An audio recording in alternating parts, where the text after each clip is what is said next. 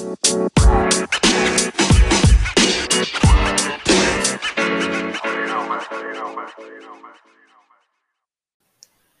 right, guys, it's time for Chapter 7 and the Ceremony of 12. Here we go. Now Jonas's group had taken a new place in the auditorium, trading with the new 11s, so that they sat in the very front immediately before the stage. They were arranged by their original numbers, the numbers they had been given at birth. The numbers were rarely used after the naming, but each child knew his number, of course. Sometimes parents used them in irritation at a child's misbehavior, indicating that mischief made one unworthy of a name. Jonas always chuckled when he heard a parent, exasperated, call sharply at a whining toddler, "That's enough, 23." Jonas was 19. He had been the 19th new child born his year. It had meant that at his naming he had already been standing and bright-eyed, soon to walk and talk. It had given him a slight advantage the first year or two, a little more maturity than many of his groupmates, who had been born in the later months of the year, but it evened out as it always did by 3. After 3, the children progressed at much the same level, though by their first number one could always tell who was a few months older than the others in his group. Technically, Jonas's full number was 1119, since there were other 19s, of course, in each age group. And today, now that the new 11s had been advanced this morning, there were two 1119s. At the midday break, he exchanged smiles with the new one, a shy female named Harriet. But the duplication was only for these few hours. Very soon he would not be an 11 but a 12, and age would no longer matter. He would be an adult like his parents, though a new one, and untrained still.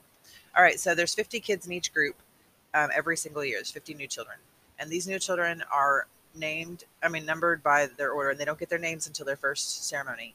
Um, and Jonas is number 19. That means he's a little bit older in his group than a lot of the other kids. But it doesn't really matter because they all advance no matter how old they are. In their first ceremony, they all advance to 1, and then the next ceremony they all advance to 2, and so on. Whether that's 2 years old or two, we don't really know how time is. Like, again, we still don't know if this is an 11 group 11 or they're 11 years old.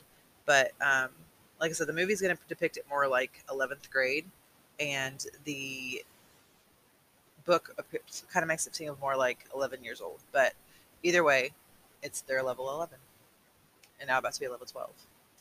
Asher was 4 and sat now in the row ahead of Jonas. He would receive his assignment 4th. Fiona, 18, was on his left, and his other side sat 20, a male named Pierre, whom Jonas didn't like much. Pierre was very serious, not much fun, and a warrior, and a tattletale too. "Have you checked the rules, Jonas?" Pierre was always whispering solemnly. "I'm not sure that's within the rules." He reminds me of the little kid from the Polar Express. Usually it was something foolish that no one cared about. Opening his tunic if it were a day with a breeze, taking a brief try on a friend's bicycle just to experience the different feel of it. The initial speech at the Ceremony of 12 was made by the chief elder, the leader of the community who was selected every 10 years. The speech was much the same each year, recollection of the time of childhood and the period of preparation, the coming responsibilities of adult life, the profound importance of assignment, the seriousness of training to come. Then the chief elder moved ahead in her speech. "This is the time," she began, looking directly at them, "when we acknowledge your differences. You 11s have spent all of your years till now learning to fit in, to standardize your behavior, to curb any impulse that might set you apart from the group. But today, we honor your differences. They have determined your futures." She began to describe this year's group and its variety of personalities, though she singled out no one by name. She mentioned that there was one who had singular skills at caretaking, another who loved new children, one with unusual scientific aptitude, and a fourth for whom physical labor was an obvious pleasure. Jonas shifted in his seat, trying to recognize each reference as one of his groupmates. The caretaking skills were no doubt those of Fiona. On his left, he remembered noticing the tenderness with which she had bathed the old. Probably the one with scientific aptitude was Benjamin, the male who devised new important equipment for the rehabilitation center. He heard nothing that he recognized as himself, Jonas. Finally, the chief elder paid tribute to the hard work of her committee, which had performed the observations so meticulously all year. There's that word again. The committee of elders stood and was acknowledged by applause. Jonas noticed Asher yawn slightly, covering his mouth politely with his hand. Then at last the chief elder called number 1 to the stage, and the assignments began. Each announcement was lengthy, accompanied by a speech directed at the new 12. Jonas tried to pay attention as 1, smiling happily, received her assignment as fish hatchery attendant, along with the words of praise for her childhood spent doing many volunteer hours there and her obvious interest in the important process of providing nourishment for the community. Number 1, her name was Madeline, returned, finally amidst applause, to her seat, wearing the new badge that designated her fish hatchery attendant. Jonas was certainly glad that assignment was taken. He wouldn't have wanted it, but he gave Madeline a smile of congratulation. When, too, a female named Inger received her assignment as birth mother, Jonas remembered that his mother had called that a job without honor. But he thought that the committee had chosen well. Inger was a nice girl, though somewhat lazy, and her body was strong. She would enjoy the 3 years of being pampered that would follow her brief training. She would give birth easily and well, and the task of laborer would follow would use her strength, keep her healthy, and impose self-discipline. Inger was smiling when she resumed her seat. Birth mother was an important job, if lacking in prestige. Jonas noticed that Asher looked nervous. He kept turning his head and glancing back at Jonas until the group leader had to give him a silent chastisement, a motion to sit still and face forward. 3, Isaac, was given an assignment as instructor of sixes, which obviously pleased him and was well deserved. Now there were 3 assignments gone, none of the ones that Jonas would have liked. Not that he could have been a birth mother anyway, he realized to his amusement. He tried to sort through the list in his mind, the possible assignments that remained, but there were so many he gave it up. And anyway, now it was Asher's turn. He paid strict attention as his friend went to the stage and stood self-consciously beside the chief elder. All of us in the community know and enjoy Asher, the chief elder began. Asher grinned and scratched one leg with the other foot, and the audience chuckled softly. When the committee began to consider Asher's assignment, she went on, there were some possibilities that were immediately discarded, some that clearly would not have been right for Asher.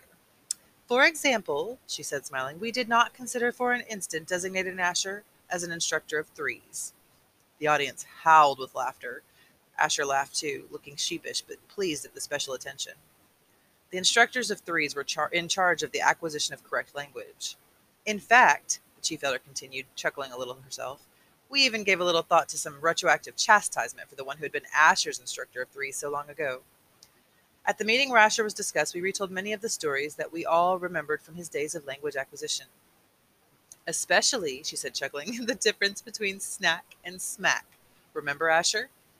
Asher nodded ruefully, and the audience laughed aloud. Jonas did too. He remembered, though he had only been a 3 at the time himself.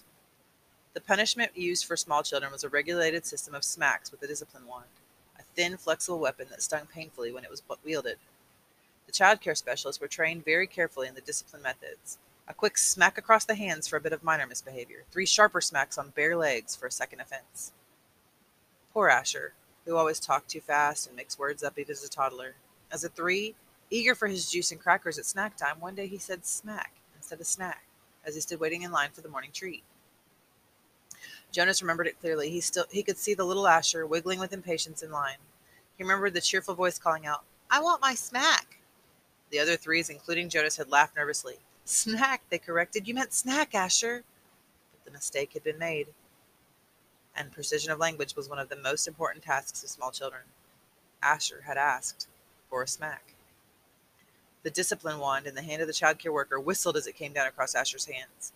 Asher whimpered, cringed, and corrected himself instantly. Snack, he whispered.